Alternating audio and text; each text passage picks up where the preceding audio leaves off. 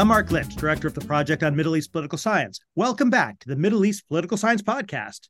On this week's episode, we are joined once again by Sarah Parkinson, Johns Hopkins University, Department of Political Science, School of Advanced International Studies, and one of the most interesting scholars currently working in the area of Middle East political science. Sarah is the author of Beyond the Lines, Social Networks and Palestinian militant organizations in wartime Lebanon. She's published a range of articles in World Politics and the American Political Science Review, many of which we've already talked about on this podcast.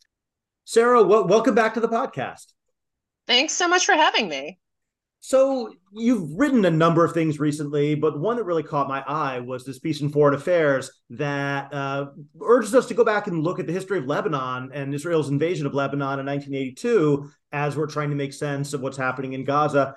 Could you tell us a little bit about the history here and, what the role of the Palestinians in Lebanon was and why Israel saw this as a war that it needed to fight? Sure. So first of all, Palestinian refugees have lived in Lebanon since the 1947 to 1949 Nakba, often just sort of shorthanded to 1948 Nakba, when between 100,000 and 130,000 refugees fled Zionist paramilitary violence in the Galilee region. So they settled predominantly in Lebanese coastal cities, about half of them in what became officially recognized refugee camps. They were banned from participating in various jobs, actually 72 different positions. They can't own property. So there was a lot of discrimination.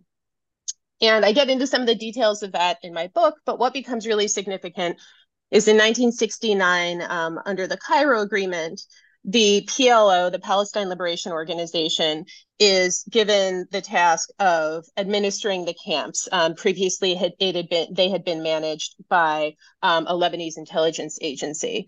So when the PLO and the guerrilla factions are expelled from Jordan after Black September, they begin building a massive governance, cultural, and military apparatus in Lebanon. And this includes everything from healthcare systems and to sponsoring dance teams, to training both guerrilla fighters and local militias. Now, the difference between guerrilla fighters and militias is that camp level militias are people who just defend their homes and their camps.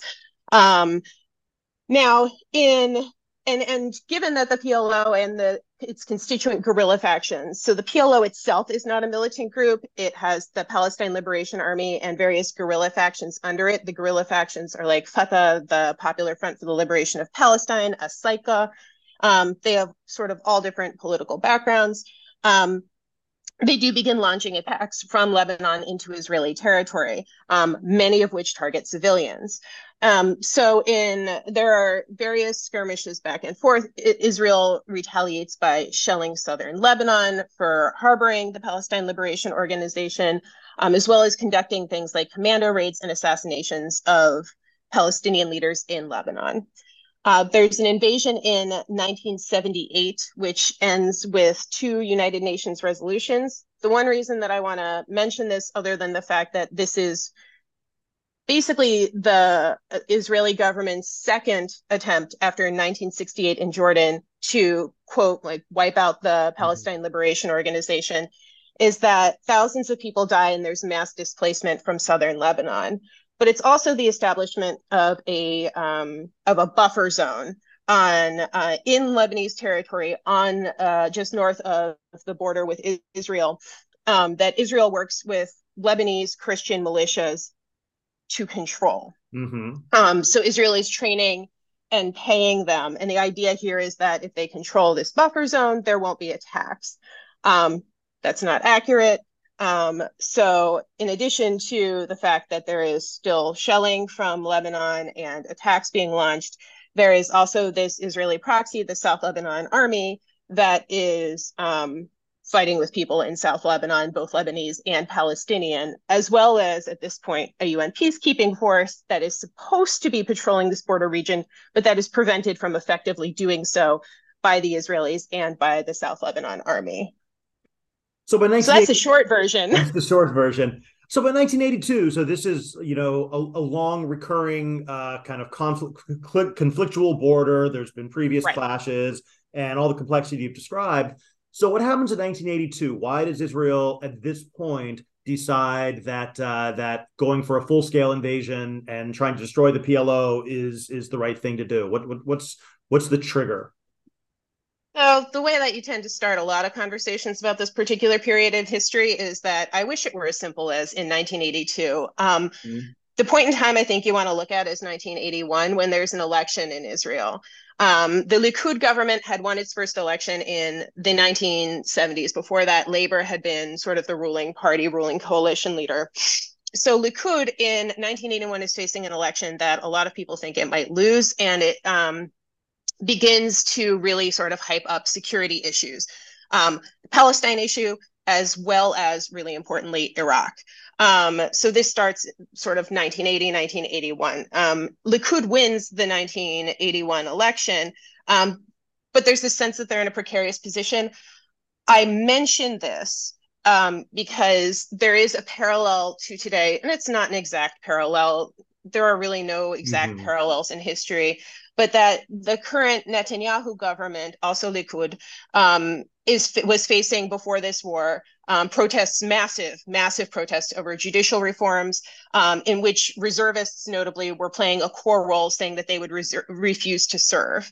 And you also sort of saw these narratives that are not necessarily popular about, or not narratives that are not necessarily popular, but concern about right-wing policies and even extremist policies when we talk about certain coalition members of the current government, right? And a particular security focus that is used to mobilize supporters. So that's relevant here.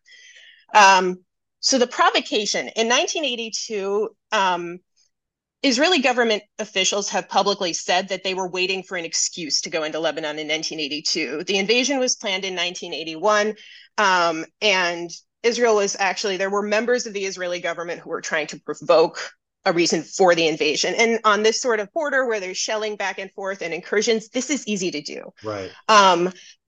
But between 81 and 82, you actually don't see that provocation. So when a member of a fringe organization, the Abu Nidal organization, they're not a member of the Palestine Liberation Organization, people consider them to be radicals, dissidents, extremely violent faction, they try to assassinate the Israeli ambassador to the United Kingdom. And Israel begins shelling Lebanon as a response. This is when the PLO responds and shells Israel in retaliation. That's what triggers the 1982 invasion. Israel goes in with really fuzzy goals. The stated goals, the big one is eradicating the PLO, which I'll get back to in a second, but also eliminating Syrian presence in Lebanon. Syria was involved because Lebanon was already in an ongoing civil war that had started in 1975, and installing a friendly right-wing Maronite government that would basically be sympathetic to Israeli interests, right? And Israel had been, again, if we go back to that buffer zone that I talked about earlier, Israel had been arming Maronite parties, specifically the Phalange, since about 1976, and training them, and had been helping to move members of the Maronite parties from northern Lebanon into this buffer zone to patrol the buffer zone. So again, nothing simple here. The Israelis attack. So you have this fuzzy goal of eradicating the PLO, but two things to think about here is, one, this is vague, which means that you can very easily get mission creep. What does it mean to eradicate the PLO? And it's really hard to measure. How do you know when it's eradicated? And of course, we see the same language today with Hamas. Yeah.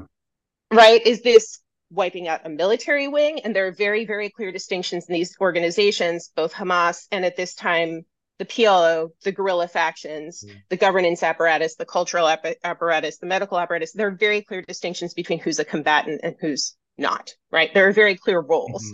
This is bureaucratically, people referred to the PLO in Lebanon as like a state within a state or a proto-state or whatever. So basically the vagueness of this goal can be used to justify all kinds of expanding goals, both tactical and strategic. So when the Israelis invade, they do so in three prongs into the Bekaa Valley, which is in eastern Lebanon, around Beaufort Castle, which was really heavy hand-to-hand fighting. It's this Crusader castle that various military units had tunneled under and reinforced. You can actually still go visit it today. And up the coastal highway where you have the cities of Sur, Saida, and Beirut, also Tyre, Sidon, and Beirut, if you're looking at like a UN document. It's just the difference between the Arabic and the Greek. A lot of the Palestine Liberation Army and guerrilla forces collapsed, actually. They were not prepared for this sort of onslaught. Many of the militia forces in the refugee camps actually held out for several days.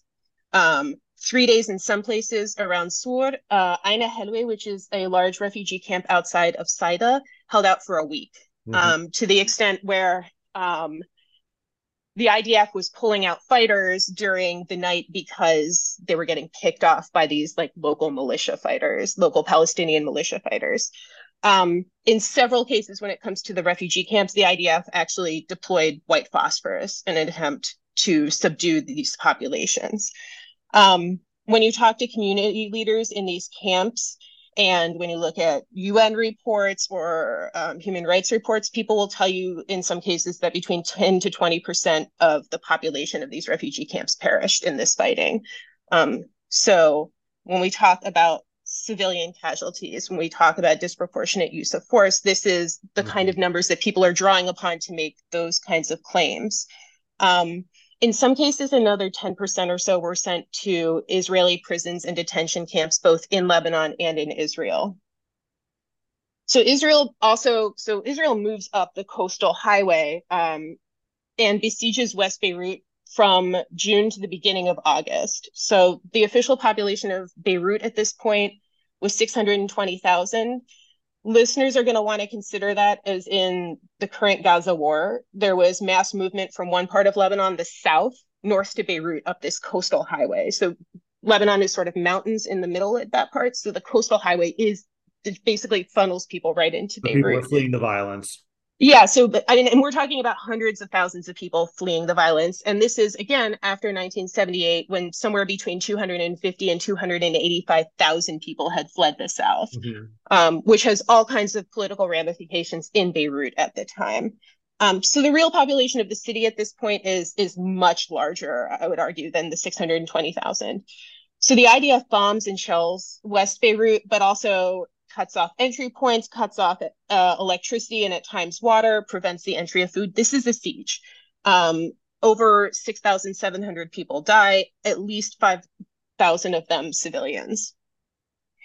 In August, there is finally an agreement. This was a really complicated diplomatic process because various parties won't talk to each other.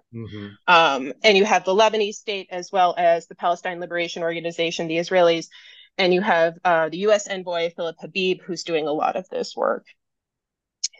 There's a PLO withdrawal. The PLO and its constituent guerrilla factions, the leaderships leave Beirut in August. There's a massive sort of evacuation of over 14,000 people. And basically a peacekeeping force comes in to protect Palestinian civilians. That's British, American, French, and Italian. Less than a month later, the Sabra Shatila massacre happens. When we're talking about those local militias, those right-wing militias that were working with Israel, that were funded by and armed by Israel, there's the president-elect who comes from one of these parties, Bashir Gemayel, is assassinated actually by a member of the Syrian Socialist National Party, so not a Palestinian party. He's assassinated in mid-September, and these militias go into Sabra Shatila, which is a refugee camp and a district that's populated by Palestinian refugees, but also Syrians, Egyptians, Kurds, poor Lebanese, and they massacre somewhere between 2,000 and 3,000 people at least. They do so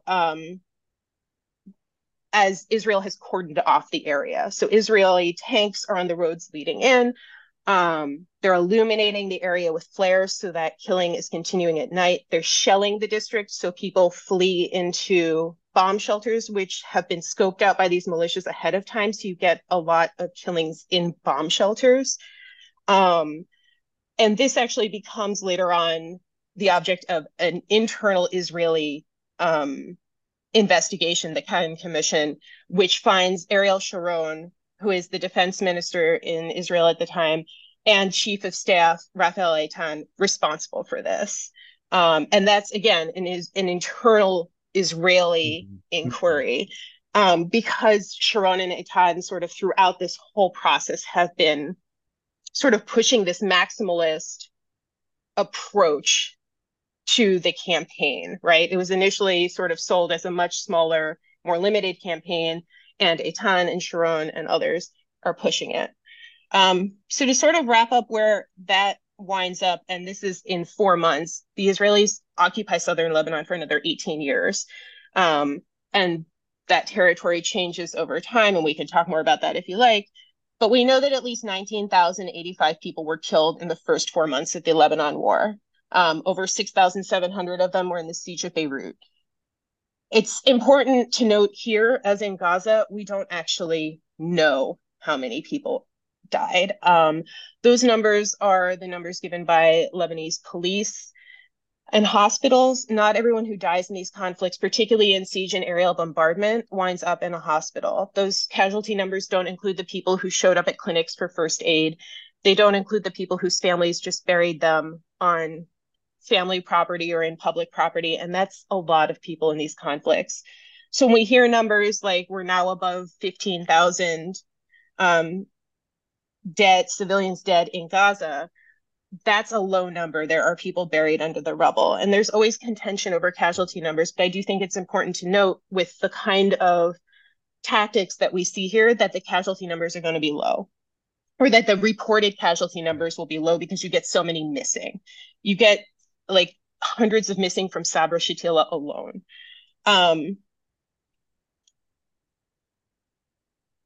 Nope.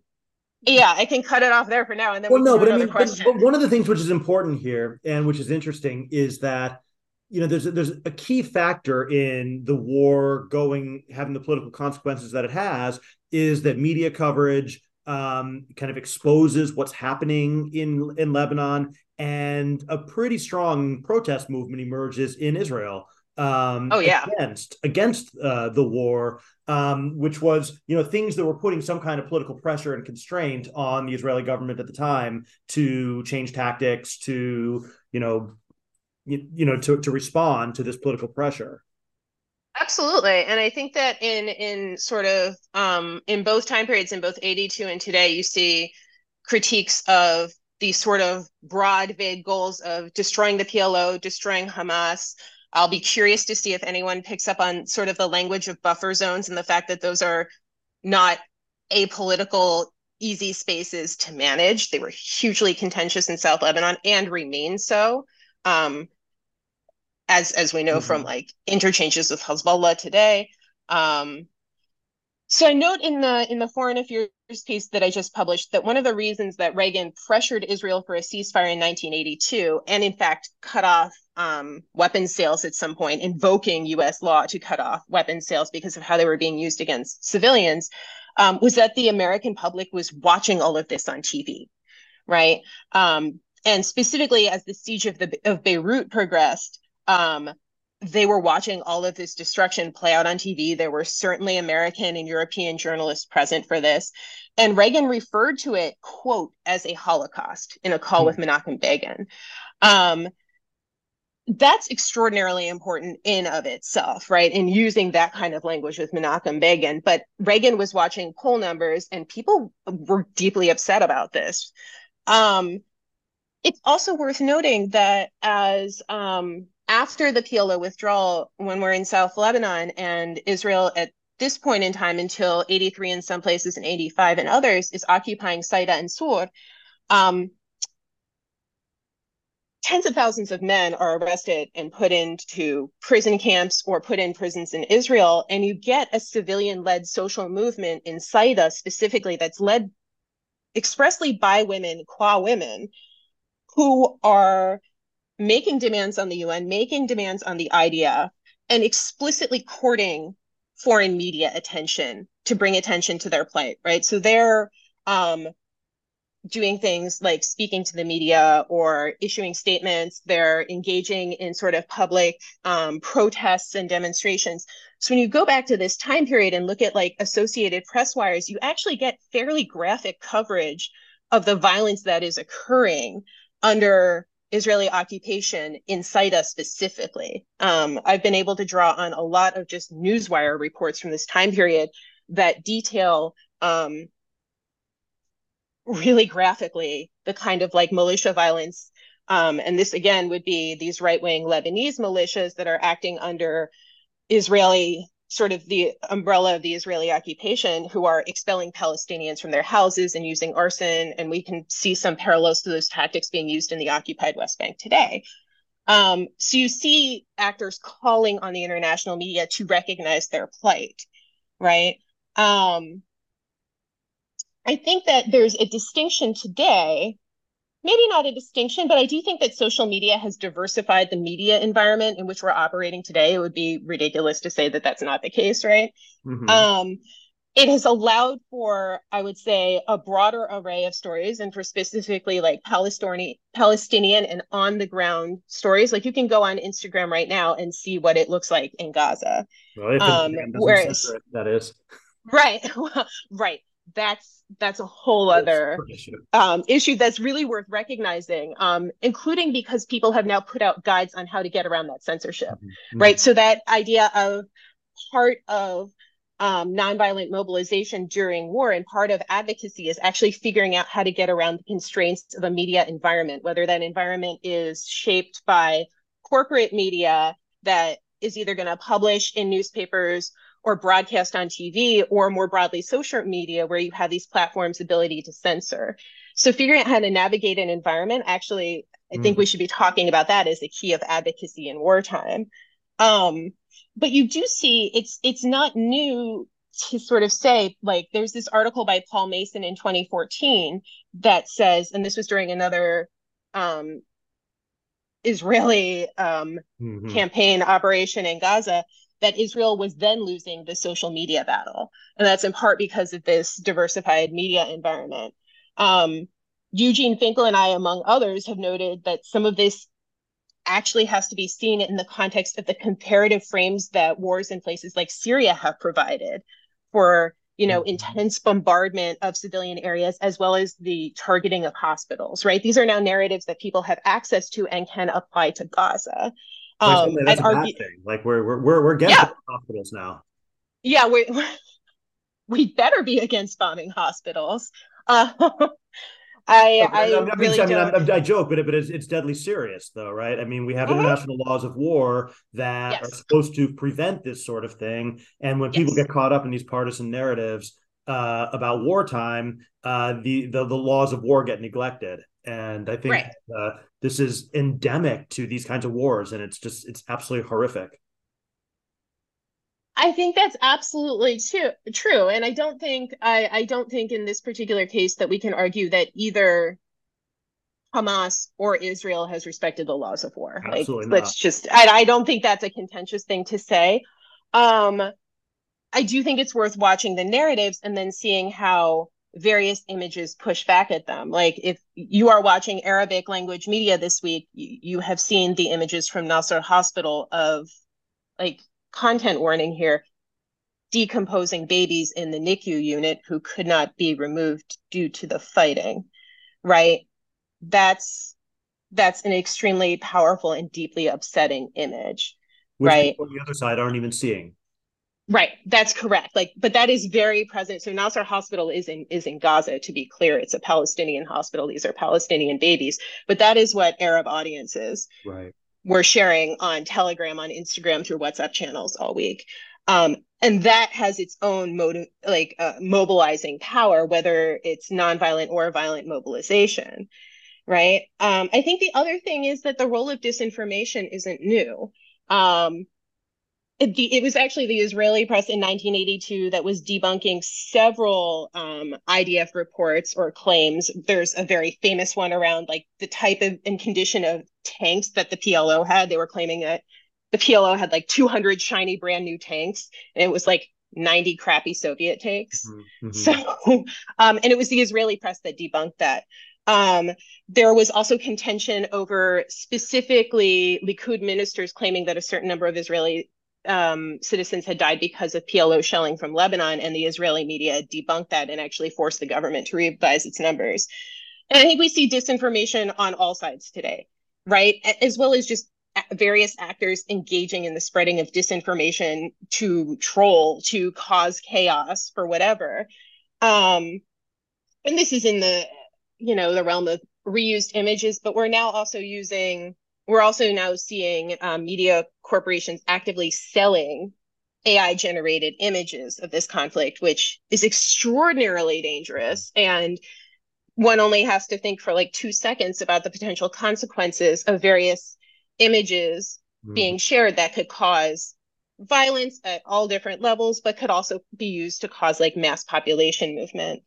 So I do think we need to like be thinking about that. When it comes to the protest movement, Sabra Shatila actually motivated one of the largest, until these recent judicial protests, one of the largest series of protests in Israeli history. Somewhere between 350,000 and 400,000 Israelis protested after Sabra Shatila, very much in like a not in our name sort of narrative. And you had opposition leaders saying that there is, I might not get the exact word right, but basically like that there is room for a more compassionate Israeli policy. Right. So that debate was very present in 1982. There was an anti-war movement that also lasted throughout the occupation, particularly as it became sort of this grind in the buffer zone, which when we hear language about buffer zones in northern Gaza today being shared by Israeli politicians, it's worth noting that that was an extremely contentious space where thousands of Lebanese wound up being incarcerated in a prison camp that was funded and staffed by Israeli trained Lebanese militia members, right? But that the buffer zone is not this sort of like easy undertaking, and that there are both international and domestic ramifications to what winds up happening in those buffer zones. But I do think it's important to underscore that there was this series of protests, that there was an anti-war movement. Under that commission of inquiry, both Eitan and Sharon were called out. Both resigned in 1983, right? And I think that we already know that there's immense pressure on Netanyahu and that his polling numbers are extremely low. So what you see here, I think, is perverse incentives for a politician like Netanyahu when it comes to how this war continues.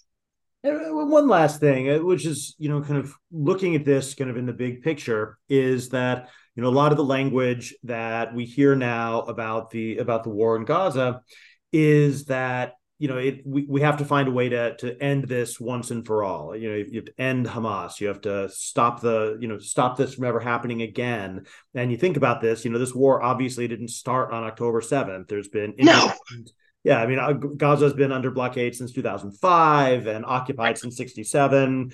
And you've had multiple repeated episodes of Israeli bombardment and all these things over the years.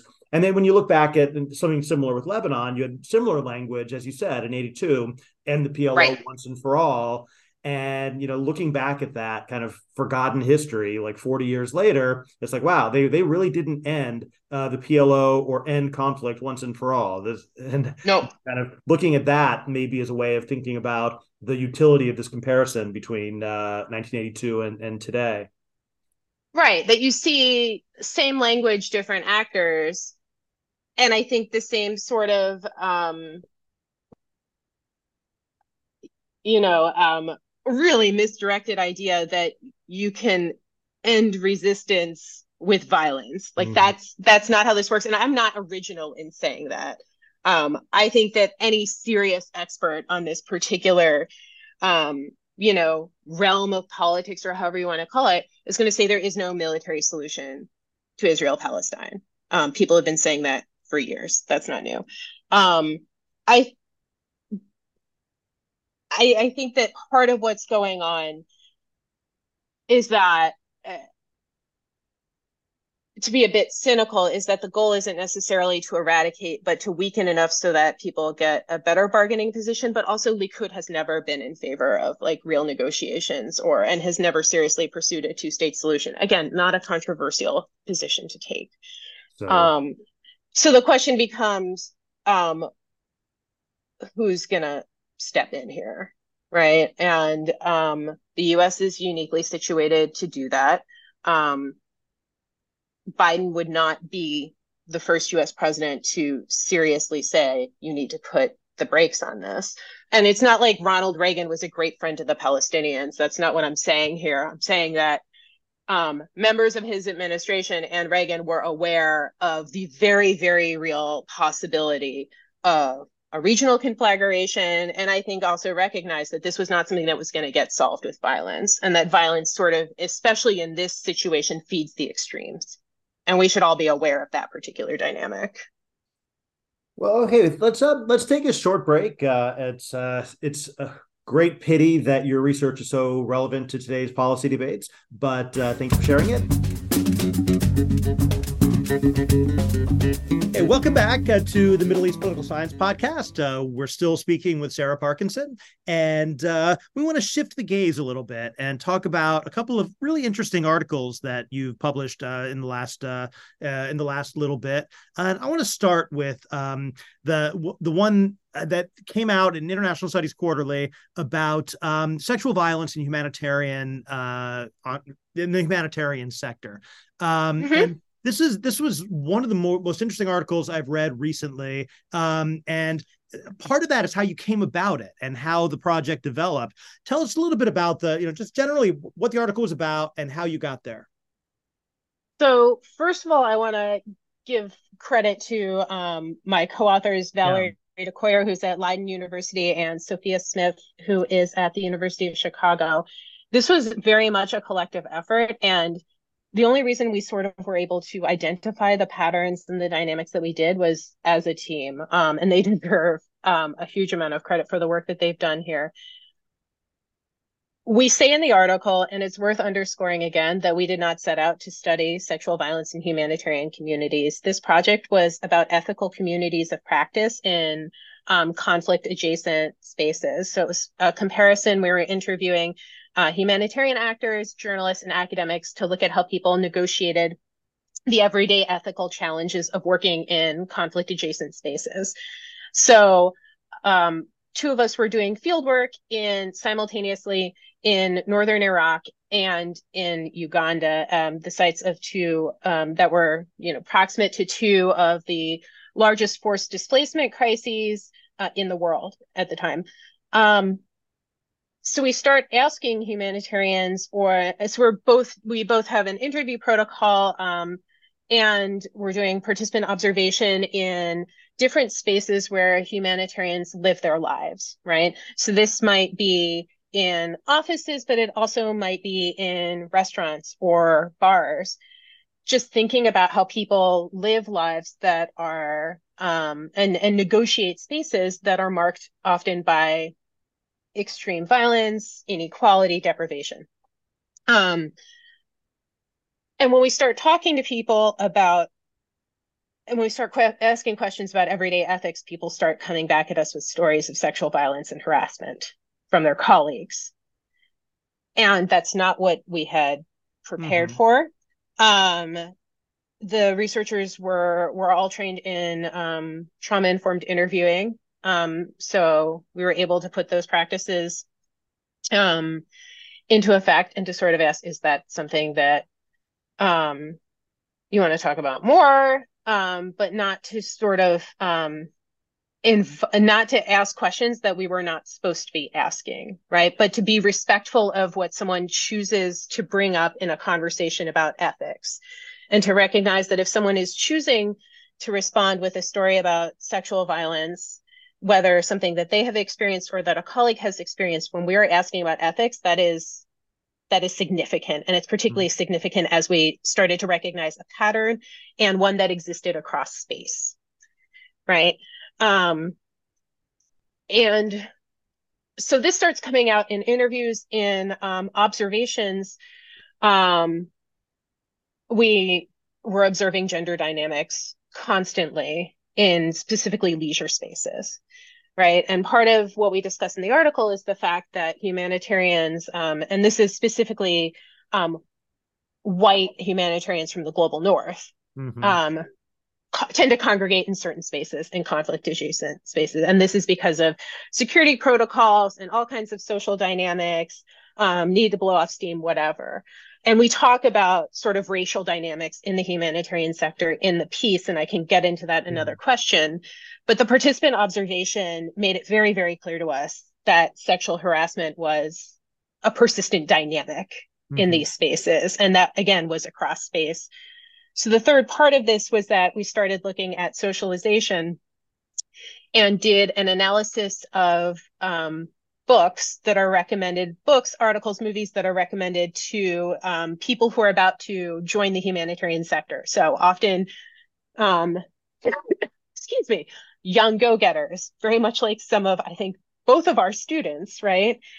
And thinking about how they are being taught about what to expect as employees in the humanitarian sector, and started coding these texts for various themes surrounding race, gender, sexuality, etc., and found a lot of really interesting material that pointed to what we call sort of sector-specific sexual scripts, which is, and the term sexual scripts is a term that we borrow from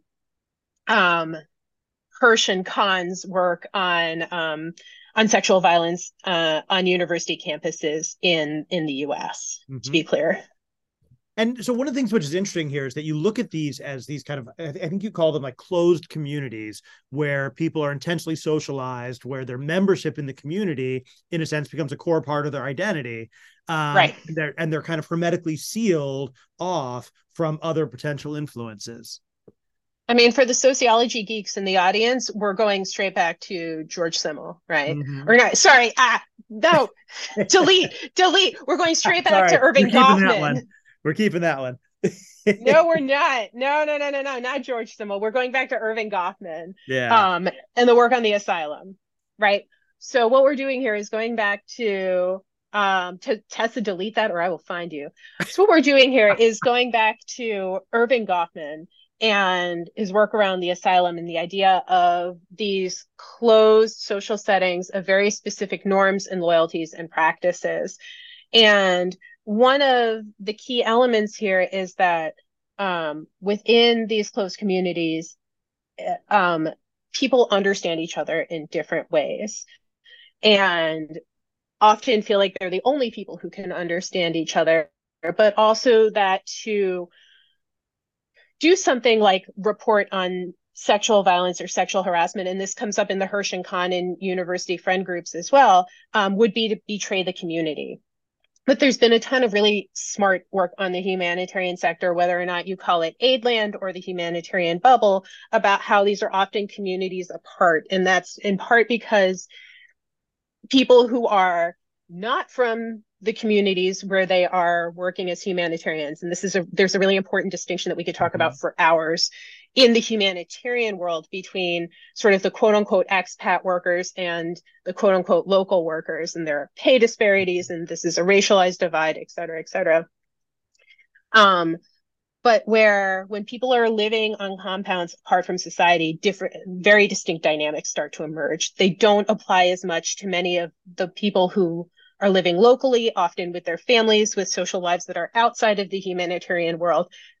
They're subject to a different set of dynamics. And to be totally clear, I don't want to imply that they are not also, that they do not also experience sexual violence. It's just that the processes are a bit different for those communities. But for both local workers and for obviously beneficiary communities, there's been research on how they experience sexual harassment and violence, what emerged in our work unintentionally was about the sort of expat and often white community that is doing humanitarian work.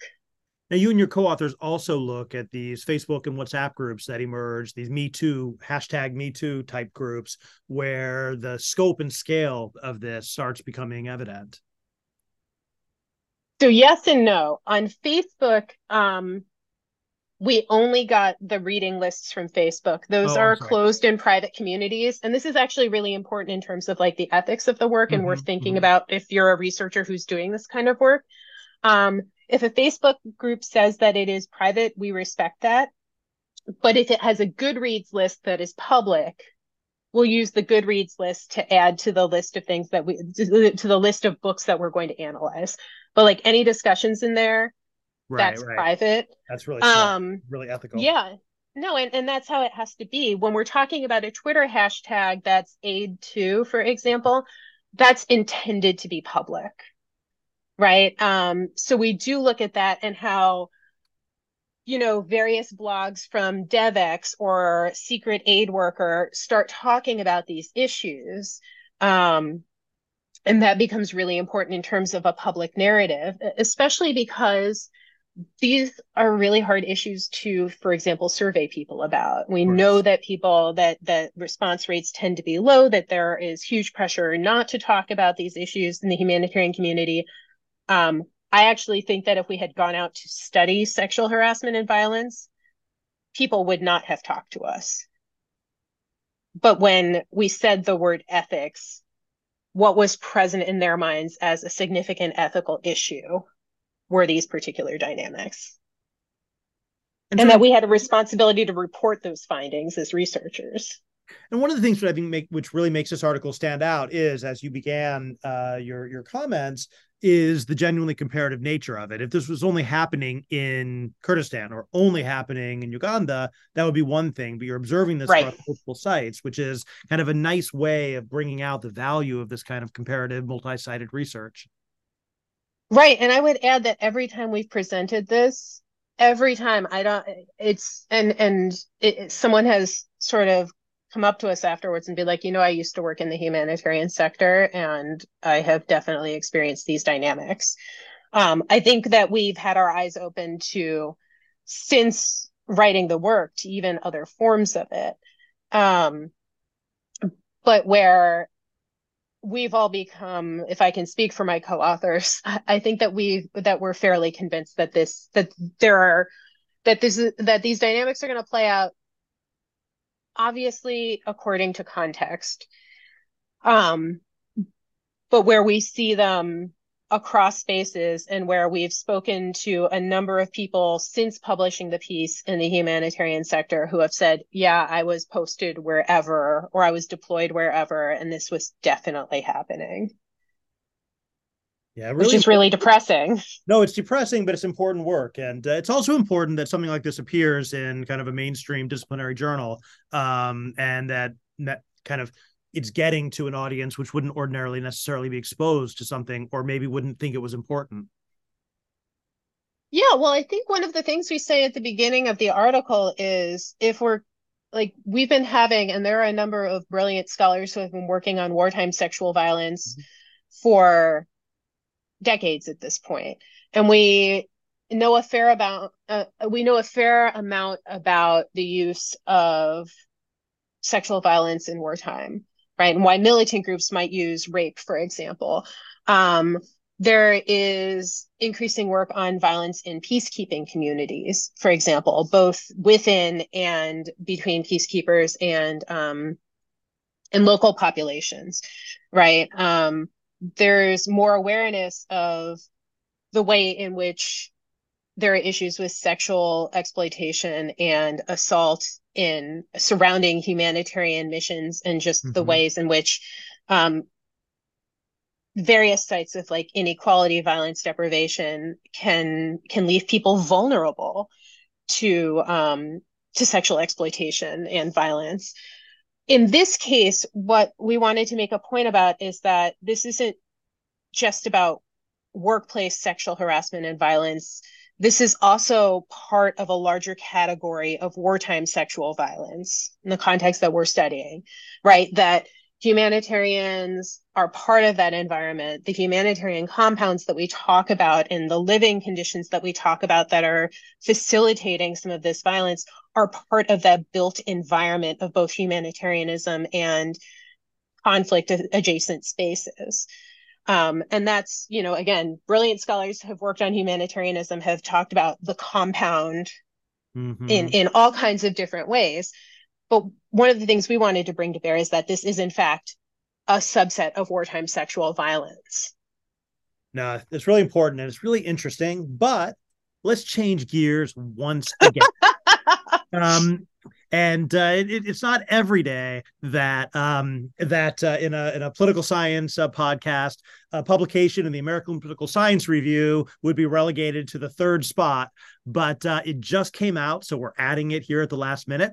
The letter that you've just published with what I consider to be the Sarah Parkinson signature move of problematizing our understanding of data and making us think differently about what's going into the data sets we study. We talked earlier this year, maybe last season, about your article on discourtesy bias and the way that ethical problems in the way that we collect data from refugees isn't just an ethical problem, but actually pollutes and changes the quality of the data that we're receiving. And now you've done something different. You're looking now at media reporting and how patterns in media reporting might be systematically skewing some of our favorite conflict data sets. So tell us a little bit about this one and what you think people need to know.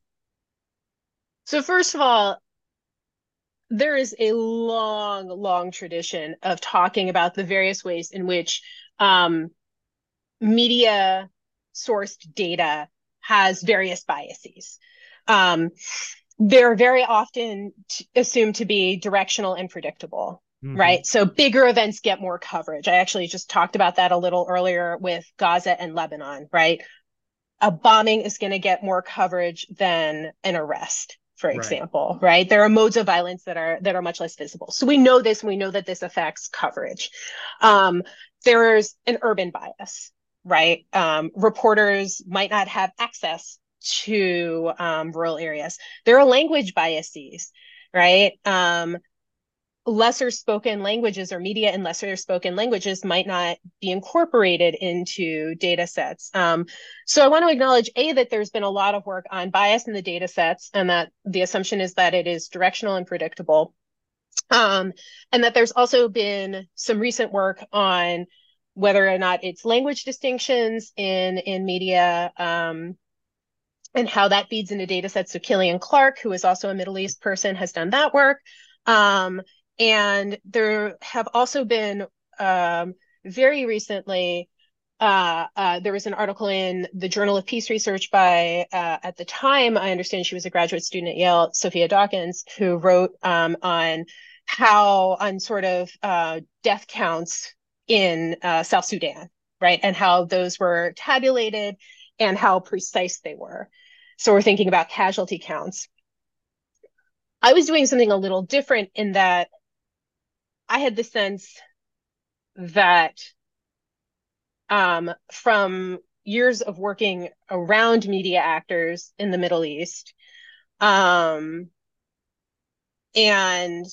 actually talking to people who were like, wait a minute, wait, our reporting isn't supposed to be representative. Who's using that as representative? Yeah, you have that nice line. The media aren't in the business of creating data. Right. And they don't think they are. So when you tell them how their work is used, they're like, wait, no.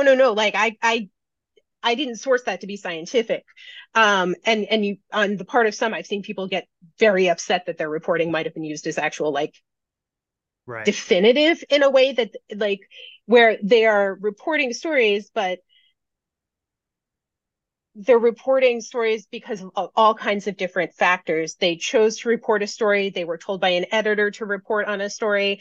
They got a casualty count at a particular point in time. And the terms that I use to sort of get at this are of consistency and constancy. Do you consistently report on the same issue over the time? or do you consistently report like across space, for example, and is it constant, right? Um, and the answer is no, Mm-hmm. right? Like reporters can't be everywhere at once. Um, they have finite time and extremely finite resources. There are biases both in terms of what they can access and how they can frame it and how editors frame it. And different things can be contentious at different times. So Well, I think there we are can all see this. We kinds. can see this in real Oh, time. Look at reporting from Gaza right yes, now, and look at right. the controversies over every single mass casualty event or whatever, and you can see that in real time. What you're talking about. For the way that that this is going to be really sad, and I want to say that ahead of time, and I mourn these losses, but you figure that over 60 journalists have been killed in Gaza, right? So the people who we had reporting on this conflict from the ground at the Mm-hmm. beginning of this conflict are no longer present to be reporting on it now. That Mm-hmm. doesn't even count those who have been wounded, arrested, or intimidated. There are also Israeli journalists who have been killed in the context of this conflict and Lebanese journalists, but the grand majority of those who have been killed are Gazans on the ground. And that is worth noting. And the fact that there over time is a decrease in coverage, but where the assumption in our data sets is that there would be constant coverage, constant and consistent coverage from the start of the bombardment of Gaza to today is what Yeah. would shape that data. And what I'm arguing is that we actually need to understand that 60 journalists in a place that doesn't have many more than 60 journalists are dead And you and talked should about be mourned, but it should also be recognized how that is going to affect our view of the conflict and what we treat as scientific data. absolutely. You talk about this in the context of Mexico, where you cited an article about how Yeah, once the cartel started killing journalists right. stopped covering the violence. Or they cover it in different ways. So Right. the way that it could be coded is going to change because the journalists got more vague about things, which means that if you're trying to code for certain events, it's going to become less possible, right? And that doesn't mean that those events aren't happening. It means that they're not reported, and that's Mm-hmm. different, right? There's a distinction between the two. And the journalists are still reporting on violence, but they might not be getting at the minutia. And in a lot of data sets, it's that minutia that matters quite a lot. Yeah. And so I think this article is going to go like in my scope and methods class, we have a whole class section, a whole class on what goes into the making of data sets. And I think this article is going to go right in there next to Killian Clark's and the others, just in terms of getting students to think about like how's the sausage made. And I think that Right. and so I think that it's really I'm really glad that you got this published in there, and I encourage people to go take a look at it, especially since you managed to get it completely open access, which is I always a did. good thing for getting it read. What I will say is that a lot of people are like, what's the way to fix this? These are Mm-hmm. not necessarily fixable biases. That doesn't mean that there aren't opportunities to actually sort of excavate the politics. I think, particularly at a country level, of how the media, how reporting is being shaped. Is it a censorship dynamic? Is it a crowding out dynamic? Is it a framing dynamic? Is it that certain words can't be used? Is it because cartels are intimidating journalists? Mm-hmm. That's actually fascinating politics.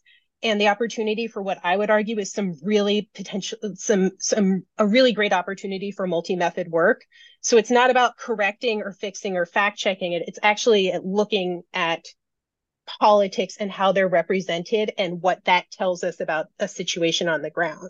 So that's what I think people should do, to be honest. Yeah, but that's important though. The trends you see in the data set might mean something, just not what you think they mean. You might see Yeah, I mean, you might see a dramatic decline in hate crimes attributed to a particular group, where that's not mm-hmm. actually reflecting what's Yeah, happening maybe on they the just changed their ground. name. It's reflecting editorial decisions, or it's reflecting Right. a shift in national politics where people don't want to report on that issue anymore, or all kinds Right. of things could be happening that are worth exploring. But it Yeah. changes the direction of your analysis.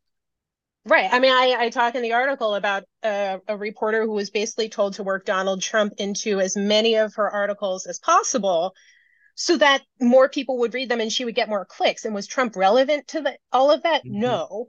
But if you were basically, running something, you would pick up Trump a lot more than he was really present in those politics. But that's a market dynamic. That's not right. It's there's work being done there that isn't what our assumptions as in terms of the data generation processes in political science. That's not what we're understanding is going on there. And that's the problem. No, it's fascinating. So we've been speaking to Sarah Parkinson about three of her recent publications: Foreign Affairs on Lebanon, and the APSR on reporting, and the ISQ piece on sexual violence. And we haven't even talked about your actual current research agenda, so we'll have to come back to that. It's And going to have me back. I'll have to have you back. But I do want to say congratulations on for listeners who don't know, Sarah and a really truly stellar group of her colleagues have been for years putting on something called the ARC, the Advancing Research and Conflict Conference. And Sarah, if you have it left in you, give us a 2-minute blurb on what that is and why it's so important, because it is so important. So basically, ARC is a response to the reality that both a lot of graduate students who work in violence and conflict affected spaces feel like they're not adequately trained to be doing that work. And the idea that in terms of other professions that are operating in these spaces, namely humanitarians and journalists, political scientists, and I would argue other academics really don't have the same level of professionalization in terms of negotiating both the practical and the ethical aspects of that work, which in turn affect the data. ARC's whole philosophy is that your practical skills and your ethical commitments are all going to shape your data. So ARC was developed to basically provide training to graduate students in advanced research methods, ethics, and practical skills like first aid, and to bring together scholars who do intensive fieldwork in fragile and violence affected environments to sort of talk about talk about the aspects of that work in a supportive space that is also very committed to membership to mentorship. So Yeah. we're in our 5th year now, and it's probably been one of the most rewarding intellectual experiences, at least of my career to date, and a privilege to work with the students that we've worked with. It's a really amazing project. You also have an incredible bibliography on research ethics and the like, which I would strongly encourage graduate students or anyone to check out. It's a real gold mine of Thank you. courses, and I know a lot of work went into that. So a lot of work went into all of these things. So let's say thank you, Sarah, for joining us, and I look forward to having you back next time. Thanks so much for having me.